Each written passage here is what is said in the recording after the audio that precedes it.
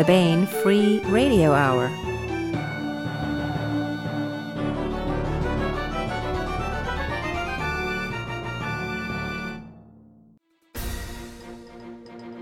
On the podcast, Powers of Two to the Logarithmic Extreme of Entertainment, Ichor from Hell, and Liquor from a Star Drive Still.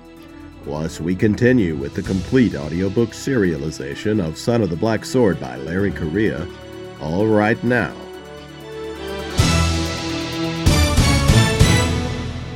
Welcome to the Baen Free Radio Hour podcast. It's an honor to have you along. I'm Baen Senior Editor Tony Daniel. This time we have part two of a two-part interview with two-time World Fantasy Award-winning author Tim Powers talking about his wonderful new contemporary fantasy adventure novel, Alternate Routes. This is a fun book with Tim's amazing conception of ghosts that follow their own mad logic and always stick to it, which is the only way our hero can defeat them in the end, if he can. And it's all set in Tim Powers' own magical stomping ground, the weird parts of the Los Angeles basin, as Tim conceives them, and they are really weird and cool. And we continue with the complete audiobook serialization of Larry Correia's high fantasy novel, Son of the Black Sword. Now here's the news.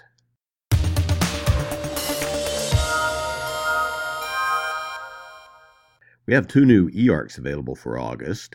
Now an e-arc is the curve a golf ball takes when driven on the moon, and then gobbled up by one of those giant blind dust worms, which the astronauts failed to inform the public about. No. An e-arc is not that. An e-arc is an advanced electronic reading copy of a book, which is an ebook that you can buy way before the book comes out. If you love a particular series or a particular character, or if you want to try something new, you can get it before it is out. You can get it usually 3 months before it's out. These are November print books that are out now in August. This month, in e-arc form, we have a new novel in John Ringo's Black Tide Rising series. This is The Valley of Shadows by John Ringo and Mike Massa. From his corner office on the 44th floor of the Bank of the Americas Tower on Wall Street, Tom Smith, Global Managing Director for Security, could see the Statue of Liberty, Battery Park, and a ravening zombie horde. Good thing Smith, late of the Australian Special Forces, isn't the man to give up easily. But saving civilization is going to take more than the traditional banking toolbox of lawyers, guns, and money. It's going to take a guy with Smith's latent capabilities. Also in e-arc right now is A Pillar of Fire by Night by Tom Kratman. This is part of Tom's Carrera series and the sequel to The Rods and the Axe. Carrera's held off his enemies coming by sea from the north, in the process dealing the Navy and the amphibious forces of the Zong Empire a stinging defeat. Now, though, his adopted country of Balboa is under assault from the east, from the south, from the west, from the air, and from space. It's beginning to look like the game is up for Balboa and Patricio Carrera. But Carrera's been planning this war for 15 years. He certainly hopes his enemies think that they're winning. The Valley of Shadows by John Ringo and Mike Massa, and A Pillar of Fire by Night e-arcs are now available exclusively at Baen eBooks. Go to Baen.com and check them out.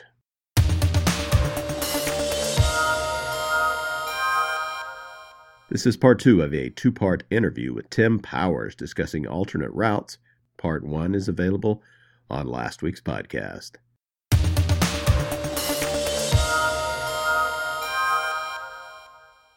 I want to welcome Tim Powers to the podcast. Hello, Tim. Hello, glad to be here. Tim Powers won the World Fantasy Award twice for his critically acclaimed novels Last Call and Declare. Declare also received the International Horror Guild Award. His novel On Stranger Tides was fun, and Tim also won a couple of Philip K. Dick Awards. Was sold to Disney for the movie franchise installment Pirates of the Caribbean on Stranger Tides. His book, The Anubis Case, won the Philip K. Dick Award, and it's considered a modern science fiction classic and a progenitor of the steampunk genre, which I totally agree with.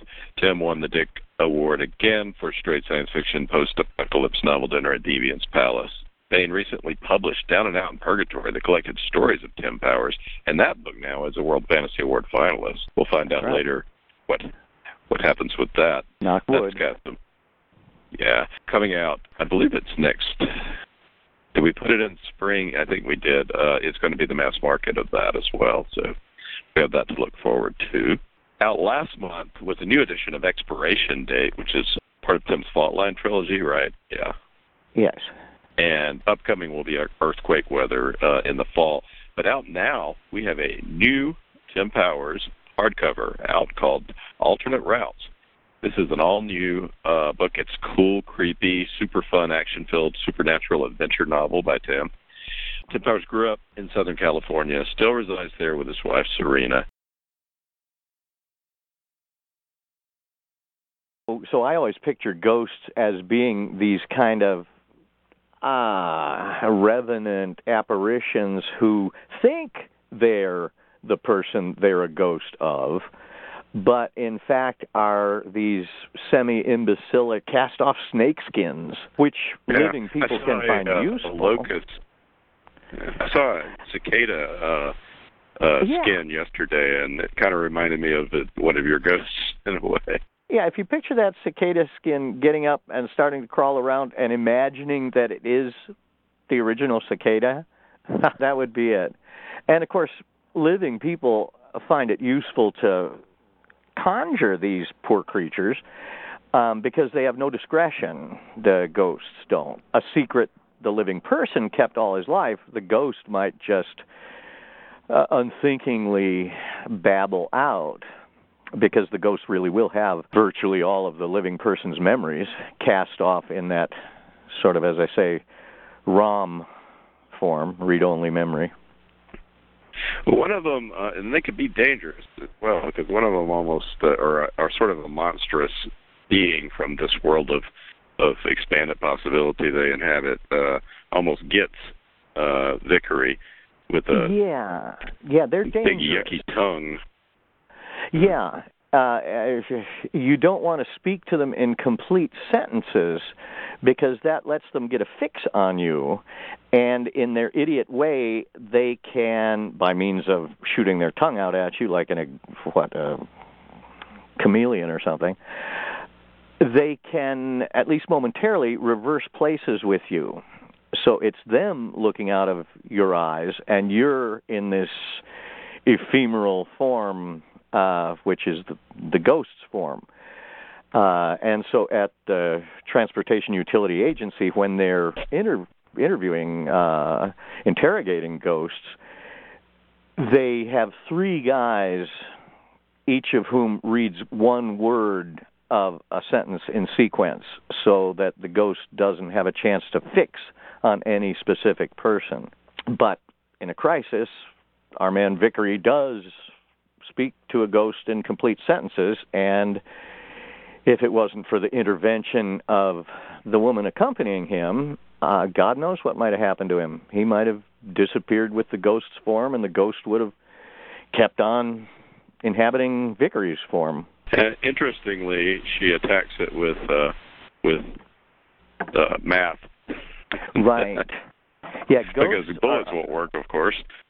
Yeah, bullets would be no good. But ghosts are a consequence, an effect of expanded indeterminism, so that in the current, in the field, things are possible which are not quite possible in normal life. For example, if you have a string hanging over a quantity of water in a jar, but the string isn't quite touching the water, it'll still get wet because the water drops will arc up to the string, which isn't possible in normal life. But in the expanded possibility field, things like that do happen. And because they're the opposite of our determinist Newtonian normal life, they can be repelled by mathematics. You can say 7 and 7 is 14, minus 4 is 10, and especially if you can enact it by holding up fingers or something, the ghost will be repelled by this empirical enactment of determinism.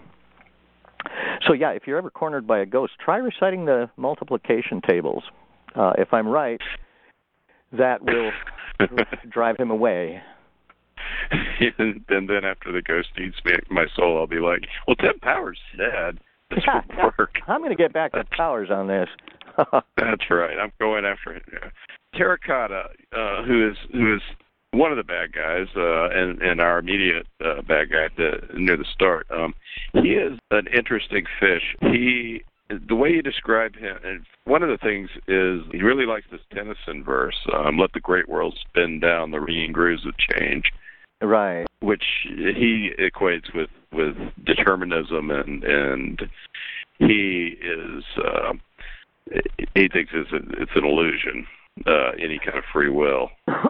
Right. Kind of reminds me, and he's sort of like one of these vicious atheists that want everyone to understand that there ain't no free will. Right. Yeah, a real materialist atheist has no room in his philosophy for the idea that we have free will, that a person can choose freely to have a beer or, on the other hand, have a Coke. The atheist materialist would say the one he chooses is as inevitable as which way a rock rolls in an avalanche. The rock might imagine it has free will to choose to go left or right, but of course it's all just physics. And a real atheist has no choice but to say your business partner embezzling all the company's money is no more something that you can blame anybody for than if a wasp stings you or a brick falls off a building in an earthquake and breaks your arm. It's all just physics. And in fact, Bertrand Russell states this very clearly in a book called Religion and Science. He says that the idea that anything that goes on in our minds has any connection with anything our body does is purely a delusion. Of course, according to him, he would say he had no choice but to say that. I always want to throw a cup of coffee in his face and say, hey, don't blame me. It's just physics, man. Blame the Big Bang. That's where it all came from. That's just a tune being played on my ukulele. Yeah. Right. In fact, according to that point of view, the Big Bang is the ultimate author of Shakespeare's sonnets, which makes it a very literate Big Bang. Yeah. Yes. Well, the Terracotta, the way you describe him, and the way that he's because he believes in nothing and has sort of a void for his soul, it's opened him up for some rather nasty things to get inside of him.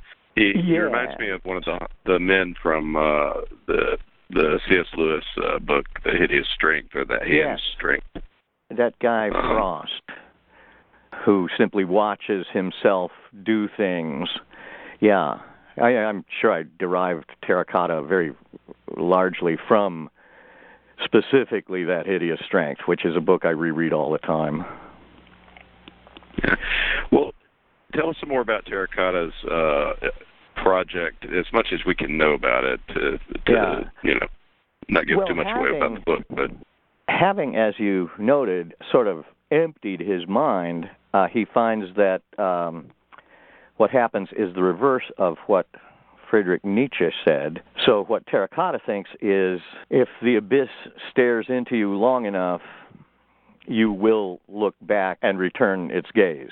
You will look into the abyss. And what finally winds up looking into him is, without giving too much away, a sort of chaotic, indeterminist force which first showed up in Crete, in the Mediterranean, in the Aegean Sea, in about, I think, as I recall, about 4000 BC. Specifically, in fact, when King Minos refused to sacrifice the beautiful bull that Zeus gave him, which Minos should have known better.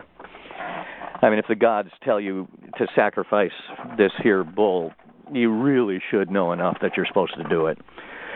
But Minos did not, and because of that, this force of expanded possibility, indeterminist chaos came into exist, and Terracotta's researches and the goal of his sort of hijacked identity is to reestablish a connection with that force and let it pursue its own goals. And the connection that has been made is with the freeways.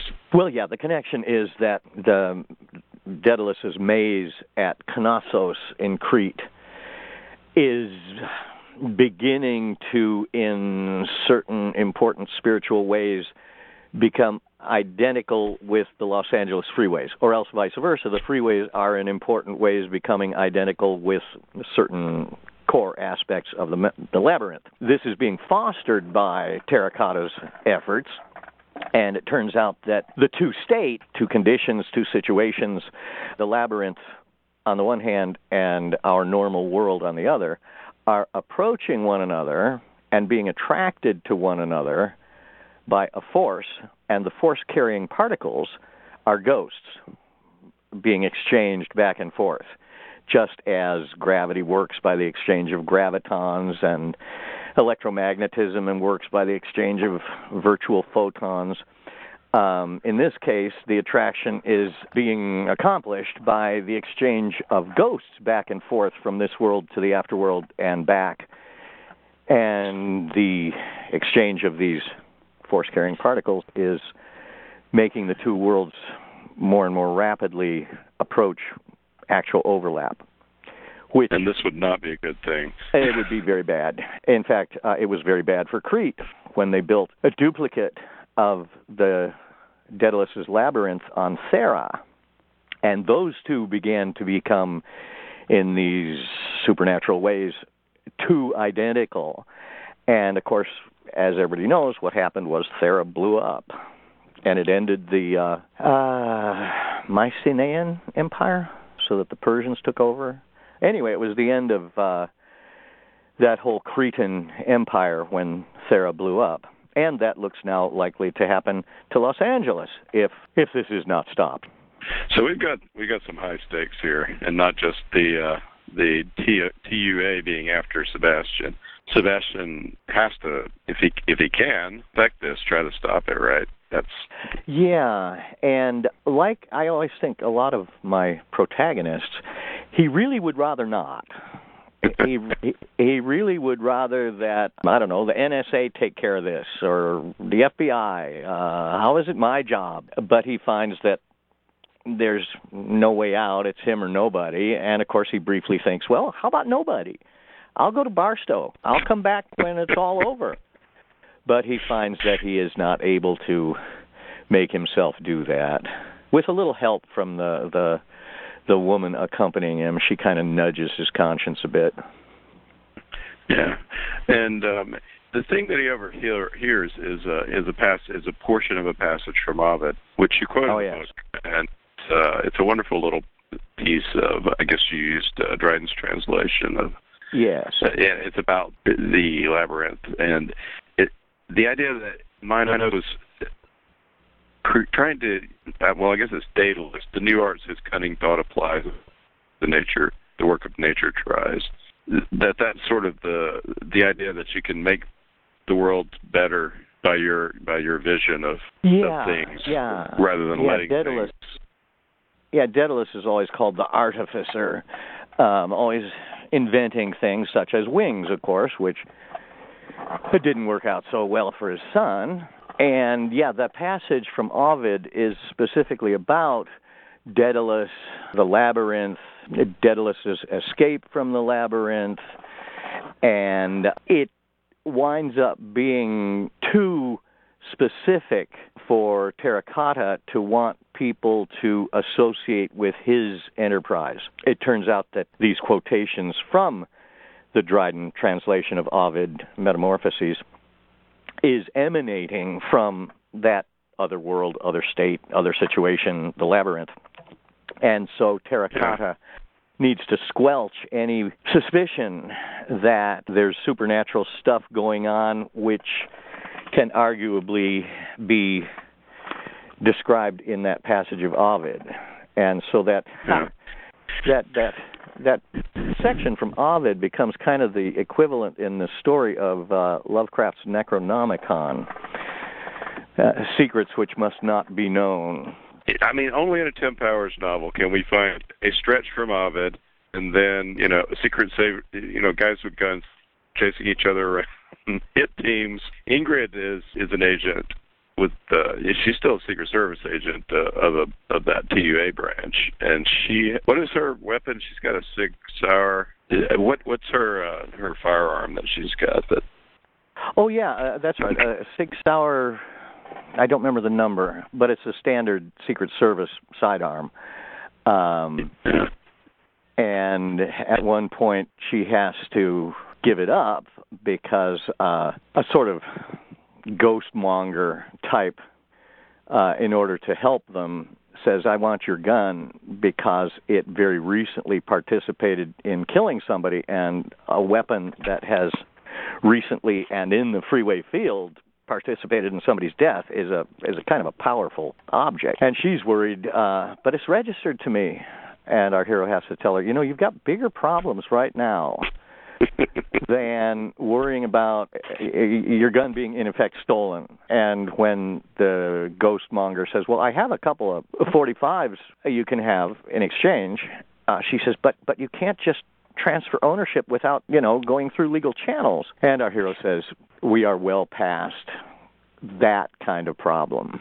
But, yeah, it's handy for the story that both she and Vickery have had law enforcement training. In fact, as a Secret Service agent, Vickery has had very deep, extensive, repeated training. I was awed in my research to find thoroughness and extent of the training Secret Service guys go through. There's a couple of, you mentioned the supernatural object ghostmonger dude, Hipple, who's right. a very interesting fellow. And there's kind of one of these Joker characters that comes out of the weirdness of the world, Isaac Liquidatum. Oh, yes. Can you tell us a little bit about him? He's pretty cool. Yeah, he has taken the name Isaac Liquidum, which is traditionally the name of the wandering Jew, who is supposed to be about 2,000 years old now. He isn't that guy, but he took the name of that folklore figure because he is Jewish and at least is a couple hundred years old. And he, if I'm not giving too much away, was in 1960 responsible for the conduit, the crack, the break in reality that eventually permitted the labyrinth to begin to approach our real world. And he's the guy he's the legendary guy who went to the other side and came back. Yeah, he went and came back. Yeah, he drove a car in a particularly funny way on the freeway and found himself driving straight into the labyrinth and managed to get back, the only guy at that point who ever had. And in doing that, he broke the gate, which these many years later Terracotta is using. But because he's been there and back, he knows how to get there and back. And Vickery eventually finds this very crucial knowledge.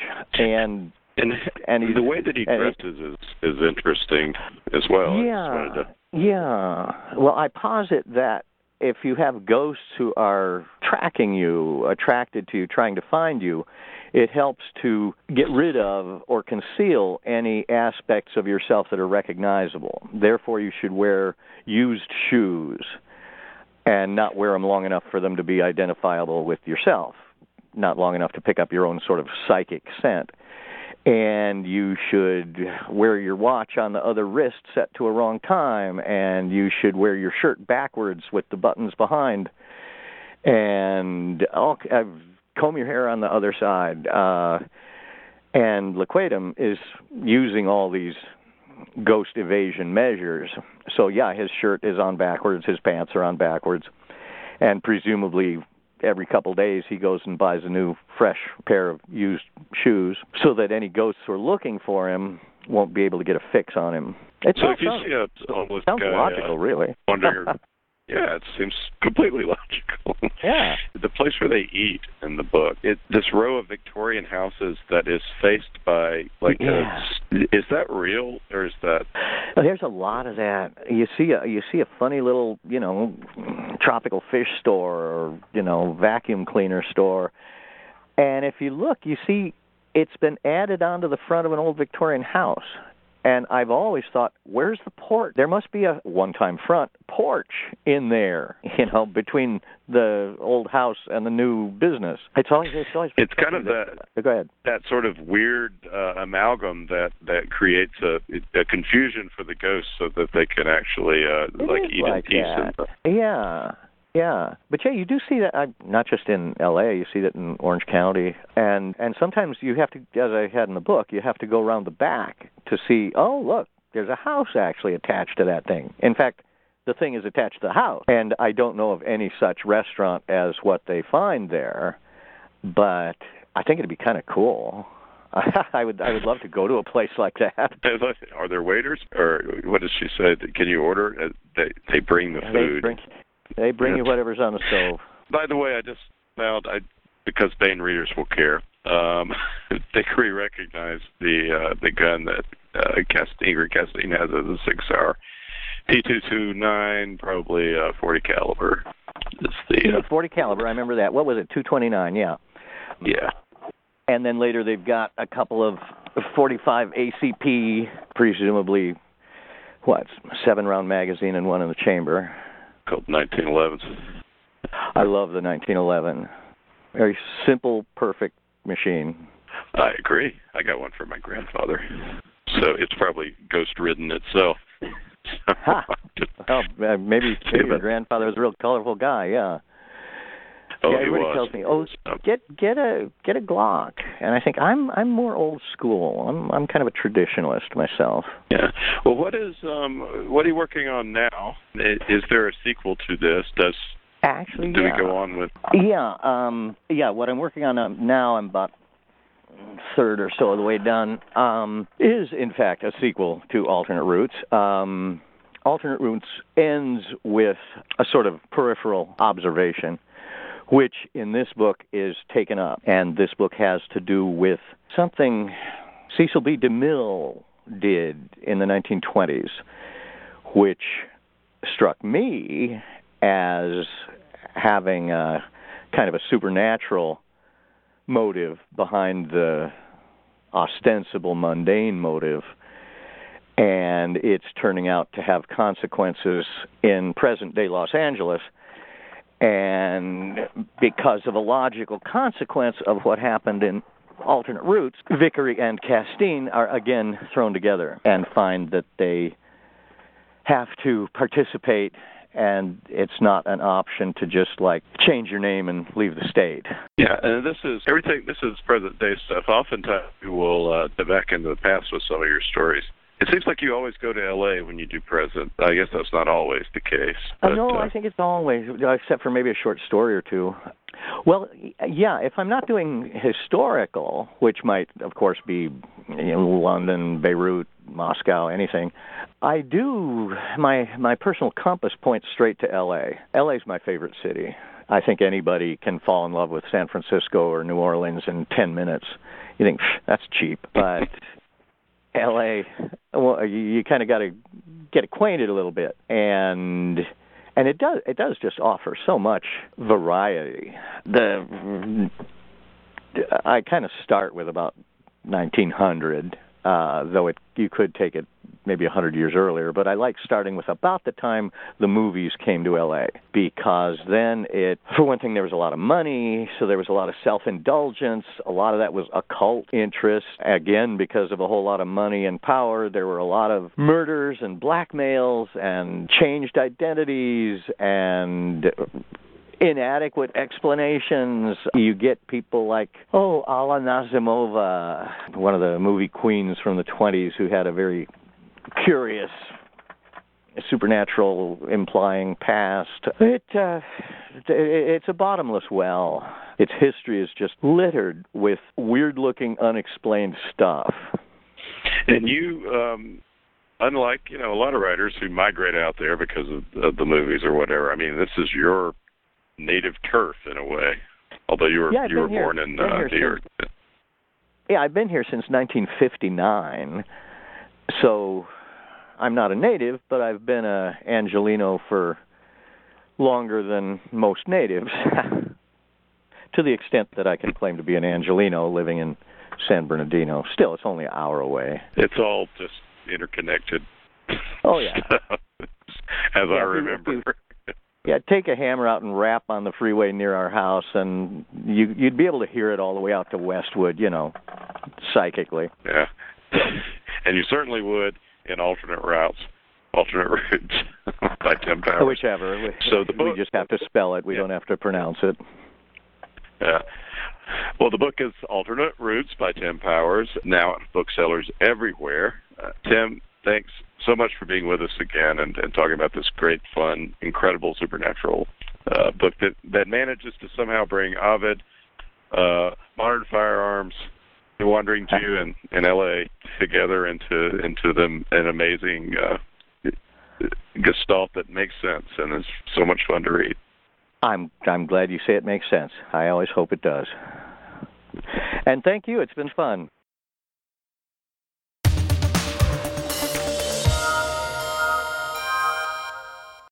This was part 2 of a 2-part interview with Tim Powers discussing alternate routes. Part 1 is available on last week's podcast.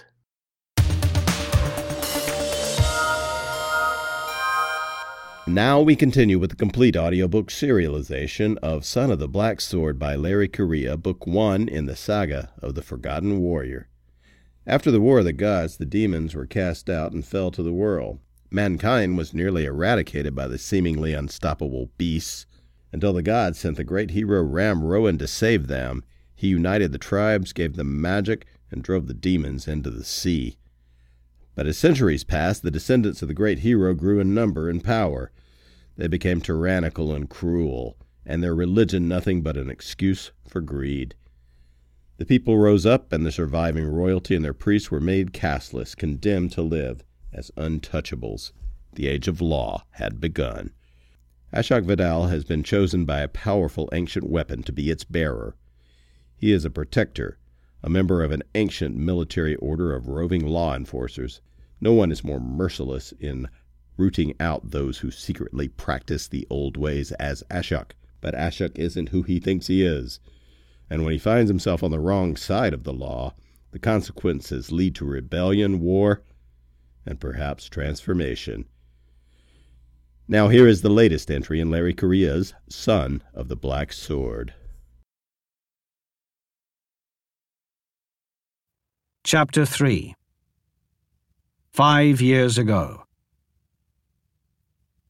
The massive funeral pyre burned so hot that they could feel the warmth even from their distant vantage point. The orange pillar lit the night sky. The tower of smoke blotted out the moons and stars. Their duty satisfied, the small group of protectors stood on the hillside and watched the bodies burn. It was rare to have so many members of the order in a single place at the same time, but the capital saw full-blown house wars as serious events, requiring a swift, merciless dispensation of justice. Their battle had lasted a few hours of the morning. It had taken a huge crew of untouchables the rest of the afternoon to gather up all the dead the protectors had left in their wake in order to build that fire. Of course, their instructor took this moment as a teaching opportunity. Since there is nothing beyond this life, why are we required to give respect to the remains of our dead? Mindarin asked his students. It was a rhetorical question, but the inexperienced members of the order were used to Mindarin constantly asking them questions. Mindarin was known as the philosophical, scholarly leader. Questions and reasoning were his method of teaching. He applied logic to the law so that there could be no misunderstanding its principles. Most of the acolytes found his way preferable to Master Ratul's method of severe beatings and long runs in full armor. Ashok listened, distracted, as the young men rattled off the expected answers. It was tradition to appease the houses, or it was to prevent enemies from defiling the corpses as an insult, which would lead to more strife between families, or even such practical matters as preventing the spread of disease. But because the law requires it, was the primary response. Within the order, because the law requires it, was a safe answer to nearly every question. The law had required him to kill a lot of people today. "Your answers are acceptable, as was your performance here," Mindarin told the students. It was as close to a compliment as most of them had ever received from someone of his status. "Return to camp and rest, for tomorrow will bring new duties for us all." Ashok watched them walk down the hill, heads held high, because today they had made war on behalf of the capital, brought justice to a lawless family, and ended an unapproved house war. They'd fought hard, striking so fast and so efficiently that only a few hundred of their warrior escorts, and not a single member of the order, had died in the battle. Tonight they would celebrate, unaware that this process would never end. Ah, the hero of the day has decided to keep his old teacher company. Mindarin stopped next to Ashok and gestured at the fire. "It is quite the sight, is it not? We taught a valuable lesson today, one that the great houses will not soon forget. They will tremble at the idea of violating the law, and it is all thanks to you." "It was nothing." "On the contrary, Ashok, your legend grows with every mission. Our obligations have increased tenfold since you joined us." Mindarin looked around. "Where is your brother?" "Devadas took a spear thrust through the stomach and will need time to recover." The last time Ashok had seen him, he'd been in the healer's tent, vomiting up coagulated blood. He should be ready to travel in a few days. "That's what he gets for trying to keep up with you, lad. I saw you fling yourself into their lines. Impressive work. I'm thankful every day that your house obligated you to our order. If we hadn't had you and that sword today, I have no doubt some of my boys would be on that fire." "I was only doing my duty, the same as everyone else." "You are too humble. I had a teacher who said that all great swordsmen need humility, because humility leads to awareness, and awareness leads to victory." "Don't use my own words against me. You may not seek praise, so I should know by now not to waste my time giving you any, but we both know your value to the order," the old master said. "When I was your age, the order was a shadow of what it is today. We were fading, shrinking. You made us important again, effective and vital. You are a weapon, Ashok, a tool of justice. Your very existence has become a warning to all that they must comply with the law. Your reputation is worth more than a legion of inquisitors." Ashok nodded. After the way today's conflict ended, it would be a long time before any other great houses grew so ambitious. All must know their place. Mindarin smiled. It was usually him quoting the law, not the other way around. "Adherence to the law is the only thing that keeps the world from descending into madness. It was the law which lifted man out of superstitious barbarity and brought us into an age of reason. Yet the law is always vulnerable. The law is a dam, and on the other side is an ocean of chaos. If a chip isn't repaired, the dam will crack. Today we simply plugged a leak." The only thing he'd seen leaking today had been blood from thousands of bodies. "I'm not one of the newly obligated children, Mindarin. Spare me the allegories. I do what I must, that's all." "My dam example is a metaphor, not an allegory. Sometimes, though, it is good to repeat the lessons learned in our youth. It helps us keep our minds focused the same way a whetstone keeps an edge on our steel." "You truly can't help yourself, can you?" Mindarin chuckled. Only some of us carry swords that never need to be sharpened." He looked pointedly at Sheathed and Groovedal. "Tell me, 15-year senior, how many men did you strike down today?" Regulations required him to be as exact as possible in his reports, so he trained himself to remember every blow, every cut, every face. 26 violators killed and 34 injured during the battle itself. I estimate half of those may survive their injuries. After House Macau surrendered, I executed another 5 specific officers as per the judge's sentence for fomenting rebellion, as well as their wives and their firstborn sons. That is a terrible burden. It was just another day. The two of them watched the great bonfire in silence for a time. "What troubles you, Ashok?" "Absolutely nothing," he answered truthfully. The old master thought that over before speaking. He was no longer using his instructor's voice, but rather sounded like any other tired old man. "The acolyte's answers were acceptable, but wrong. We know there's nothing beyond life. The fire doesn't go somewhere else when the candle is extinguished. We are meat with a spark of life inside, nothing more. Yet still, something compels us to treat a corpse with the dignity we'd reserve for a whole man."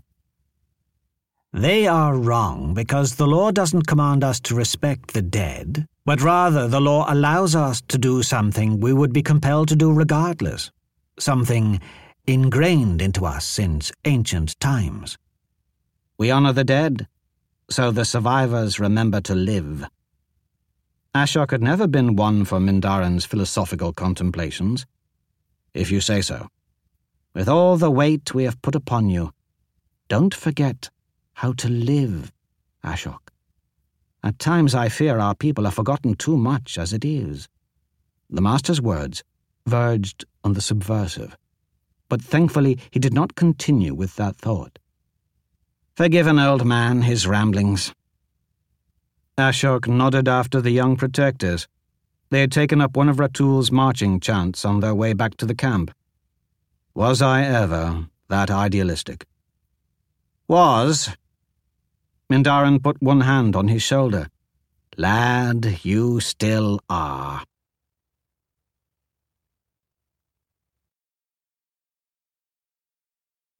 Chapter 4.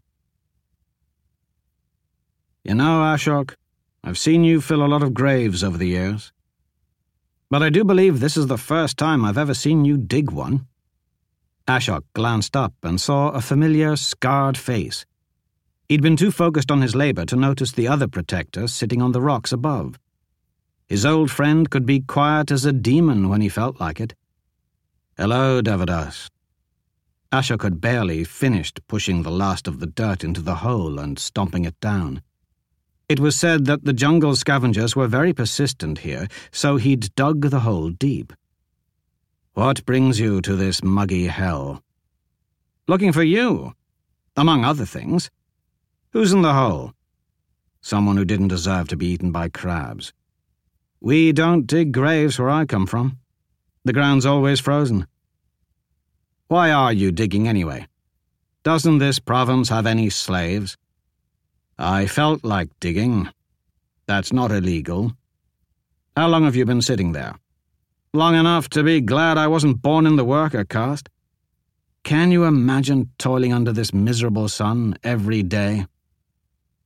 Ashok stuck the shovel in the dirt so it would stand upright. "Do you think digging endless holes would be so much worse than endless fighting?" "Spoken like a man who has nearly completed his house's obligation. 20 years is a lot of service for the order to wring out of one man." That was meant to goad him. Devadas had been doing this a bit longer than he had. "No wonder you're curious to see how the other castes live." "There were 2 demons." Ashok gestured toward where the alchemists and wizards were butchering the demon carcasses further down the beach. "Big ones, too. If they're getting into the habit of working in pairs, then I look forward to my retirement." 2? Devadas tried not to let his concern show, but he failed. I didn't say digging holes would be worse than what we do, but it would be terribly dull. Devadas slid down the rock, hopped the last 6 feet, and landed effortlessly next to him. Good to see you, brother. The men obligated to the order were sons from each of the great houses, and they all brought some traditions with them. It was one of the small, allowable ways each protector could maintain some of their history. Devadas was a southerner, so he preferred to shake hands rather than bow in greeting.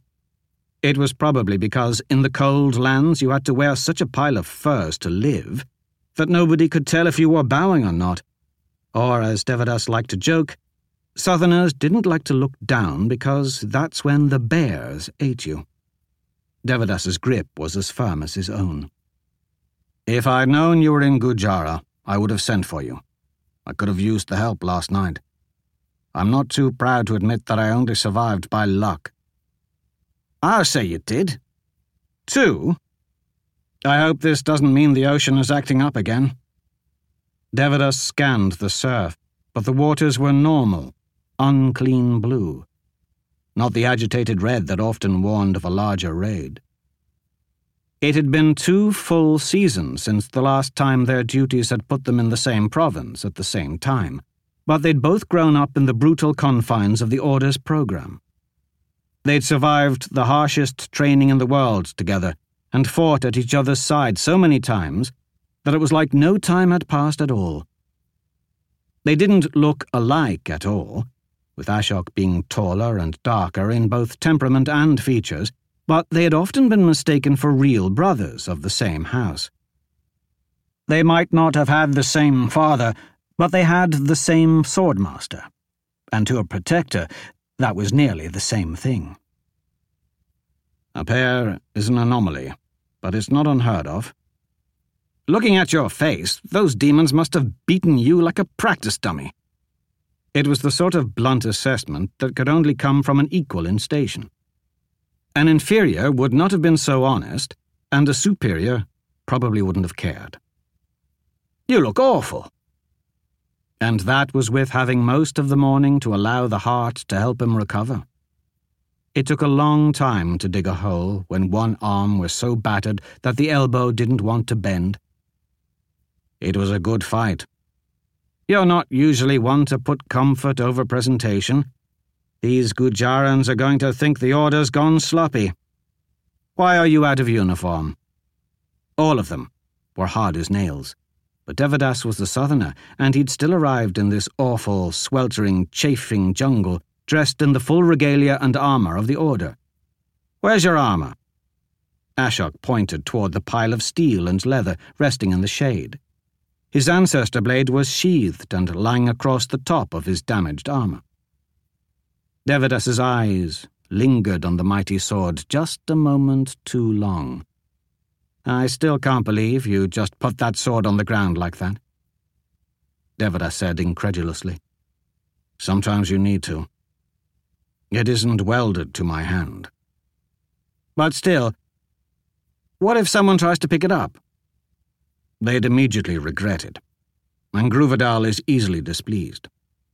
If I possessed such a thing, I would never put it down. It seems disrespectful. But practical. If it feels dishonored, it'll abandon me. I'll die in battle, and then it will pick a new bearer. I didn't choose Angruvadal. It chose me. Ashok explained for the 1,000th time. Devadas might have been jealous of the sword's power, but Ashok was the only one who understood the particular burden that came from bearing an ancestor blade. It's mighty, but it is still only a sword, Devadas. Religion is false and illegal, so don't start worshipping it. Coveting a holy relic is a serious offense, Devadas snorted. I'd have to arrest myself. Sorry. He knew exactly what Devadas was thinking about, and experience had taught him it was best to change to a lighter subject before his brother fell into one of his dark moods. I don't know how whole men live in this place. I was dying inside my armor. Remember Pratosh from the program? The kid with the lazy eye? He was obligated to the order by House Gujara. He grew up in this very jungle. I remember he used to say that you got used to the heat. Now I know why he never liked to wear a proper amount of clothes. And also why he was always complaining about how cold the barracks were. Devadas chuckled. Not that the acolytes' barracks hadn't been miserably cold, but complaining only made the other acolytes meaner. Whatever happened to him, anyway? Dead. Ashok had to stop and think about it for a moment. Protectors died so often, usually alone, and in the most forsaken corners of the world, that sometimes it was hard to keep every story straight. He finally made senior at 8 years, went to Zarga to stop an uprising, and ended up getting his throat slit on the way by desert raiders. Well, at least he died where it was warm. But considering it was Pratosh, his last words were probably complaining that it was a dry heat. He was a good man. More than I can say for most of us. Hold on. Devadas glanced around. I've been running since dawn. Nobody spotted me, so I wasn't even properly announced. What does a man have to do to get food in this swine-hold? Forgive the inhospitality. In their defense, half the place burned down last night. That's no excuse for incivility. Devadas spotted a worker carrying a wrapped bundle of demon parts to a nearby wagon and shouted at him. You there! I am Devadas, Protector of the Law, 22-year senior. He added that last part for Ashok's benefit, because no one outside of the order gave a damn about their relative experience or the fact that Devadas technically outranked him. In this backwater province, either of them was of far higher status than just about anyone they were likely to run into. Fetch us some wine and something to eat. The wine had better be good. None of that watered-down swill. The worker dropped the heavy package in the wagon, then ran off as if the demons had returned. He didn't know Devadas. A demon was less dangerous. You shouldn't have announced yourself. Now the local warriors will descend on you with great ceremony and ass-kissing. Devadas sat on the grass in the shade of a big tree. I don't know about ass-kissing, but I could certainly use a foot rub. It's a long run from the great house to here. What do Gujaran pleasure women look like? I don't know. I've been too busy following a demon raider up and down the coast for the last few weeks to request any. Ashok sat next to Devadas. The ache of his stiff muscles warned him that if he stayed still too long, he would have a hard time getting back up. But it beat being dead. So, why were you looking for me? I was sent here because the Inquisition requested a protector in Gorjat. It's a stinkhole of a city a few days from here. Smugglers found some old temple to the Forgotten out in the jungle and have been digging up artifacts to sell to wizards without papers. I'm to execute them all. Do you need help? Devadas shook his head. There's only supposed to be 20 of them, worker caste, so they won't know how to fight. And they've got no useful magic to speak of. The only reason they requested a protector is politics. Some Thakur's firstborn has been taking bribes, and you can't have the locals disgracing each other and starting blood feuds when an outsider is more convenient. If one of us lops off his head, nobody will say a word. We're impartial like that. If you hadn't been busy chasing demons, they probably wouldn't have sent me. Anyways, I encountered a herald on the road to Gorjat. He saw my uniform and thought I was you. The man must have been half-blind to mistake Devadas the Magnificent for some glorified northern cowherder with a magic sword. I swear you're not going to be happy until I agree to duel you again, will you? Someday I'll get my rematch, Devadas said, as he traced his thumb down the white scar that ran from his right eye to his chin.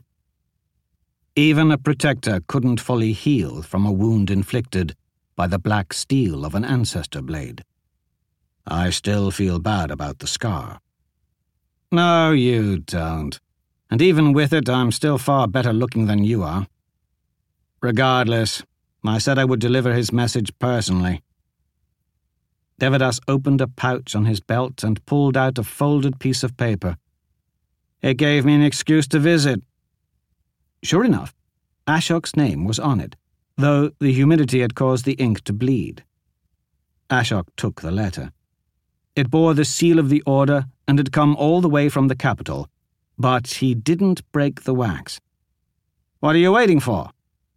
The letter probably contained his next assignment. In a moment. Ah, the great Ashok and his legendary sense of commitment. You can't read it yet because the moment you do, you'll be obligated to leap up and rush off to wherever the order requires you next. The fiercest beasts, the harshest duties, the worst violators all fall before the unflinching judgment of black-hearted Ashok. You make the rest of us look lazy. You don't need my help for that. Devadas laughed. I know you better than anyone. You've reached your 20. You can leave the order whenever you want and return to your house with honor. Vidal women are gorgeous, and no doubt they'll pick the best-looking one to be your wife. Retire, and that woman can start providing you with sons. Come on, man. You just defeated a pair of demons at the same time. That's the stuff of legends. When was the last time one of us did that?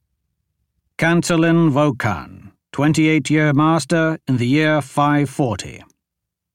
Ashok said absently. Of course. You'd remember the history lessons.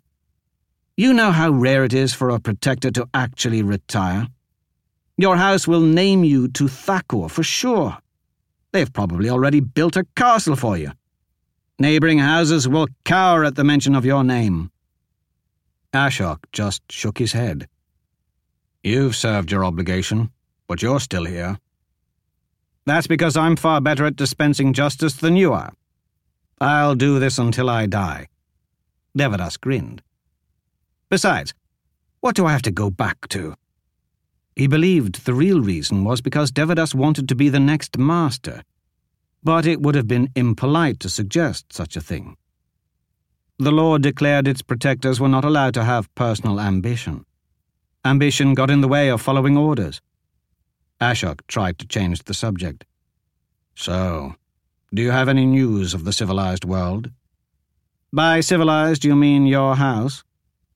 Ashok had only been a small child when he'd been obligated, and protectors were never dispatched to deal with lawbreakers in their own house so as to prevent bias. So it had been a long time since he'd been to his ancestral lands.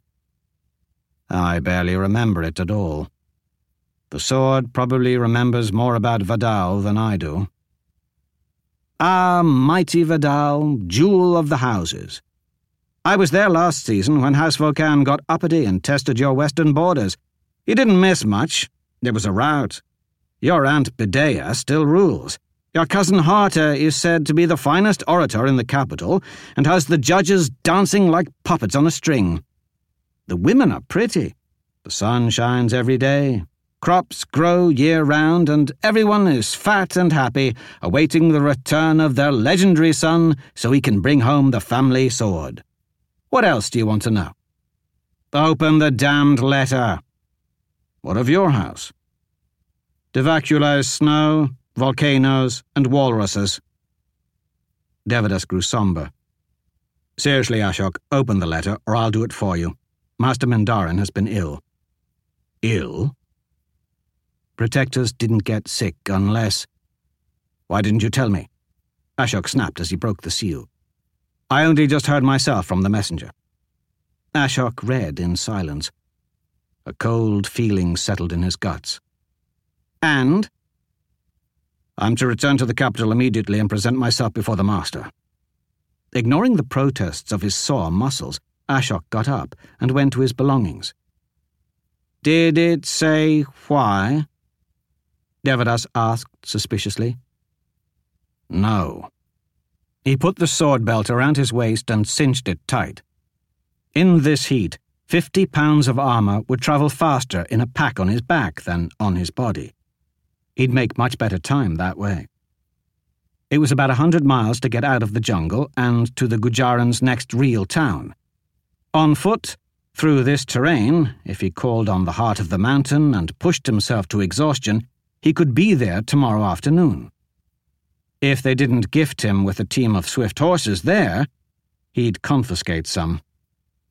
Riding them nearly to death and switching mounts at every settlement along the interior this time of year with dry roads, he could be at the capital in less than 3 weeks. I recognize that face. As is said, when duty calls, Ashok does not hesitate. Devadas didn't seem inclined to get off the grass or leave the shade. Mindaran is dying, isn't he? This letter was written a month ago. He may already be dead. Ashok saw that the worker Devadas had yelled at earlier was returning with a wineskin and a basket of food. He snatched the skin from the red-faced and gasping inferior and took a long drink. The wine tasted almost as brackish as the water here. Then he tossed it over. Devadas caught the skin, took a drink, and then spit it out with a grimace. "This is the good stuff." Ashok took a few rice balls out of the basket and then snapped at the worker. "I require a travelling pack, a few days' rations, and one of those silks to keep out bugs and snakes while you sleep. What are you waiting for? Move!" Ashok kicked the man in the leg for emphasis. He immediately dropped the basket and ran for his life. The inferiors were odd here. The casteless took up spears, the warriors didn't want to fight demons, and the workers were high-strung. Ashok hadn't even kicked him hard. "If Mindaran is on his deathbed, and he sent for you..." Devadas left that thought hanging. "I'm sure it's for something else. There can only be one reason they'd call you back to the capital now." Ashok shoved a rice ball into his mouth and began chewing as he gathered his belongings. If his mouth was full, he wouldn't have to answer. He knew Devadas had dreams of leading the order. Ashok simply wanted to fulfill his responsibilities to the law, nothing more. "I received no summons. They're going to promote you to his office rather than me." Devadas was silent for a long time. Then he gave a bitter laugh. "Of course, a son of the finest of the great houses, who has a home to return to and a sword that destines him to rule it. Why not give him one more honor? What's a promotion to a man like that? But for a man who has sacrificed just as much in service to the law, who has no house to return to and no future except for servitude, who could use such a title to rebuild his family name, to a man to whom such an honor would mean everything, it is not granted." Ashok choked down the too dry rice and regretted tossing aside the wine. "It's not a contest." "Of course not. There can be no contest with Ashok the Fearless." Devadas raised his voice. "Because when you fight Ashok, all of his ancestors fight with him." "I've done just as much as you have for the Order. Only I've done it with the strength of my own arm, not that of the 50 generations who came before." He didn't like when Devadas fell into one of his moods. "We all have a place in the law. Accept yours, Devadas. There's comfort in that." "That's easy for you to say." "I don't know why I've been summoned, but if it's to take Mindaran's place, so be it. I don't want his authority. You know I never have. However, I'll do whatever I'm commanded, and I'll ask for nothing in return." "Your obnoxious inability to lie annoys me to no end." Devadas sighed as he stood up. "But it also makes it impossible to hate you." Several warriors were hurrying their way, and one of them was carrying a large marching pack. It was still dark with sweat from the soldier it had been confiscated from. "I must go." He looked at his brother, and as was the custom in Vidal lands, gave a deep, respectful bow. Devadas returned the gesture. When he lifted his head, Ashok said, "Believe me, Devadas, if it were up to me, I'd much rather they picked you." "I know. So who's in the grave, Ashok?" "I buried a casteless." "Did you kill him?" He killed himself through disobedience. What an odd thing to waste your time with. Devadas kicked at the freshly turned dirt. Why would you do that? Ashok didn't actually know the answer. Farewell, Devadas. Until we meet again, brother.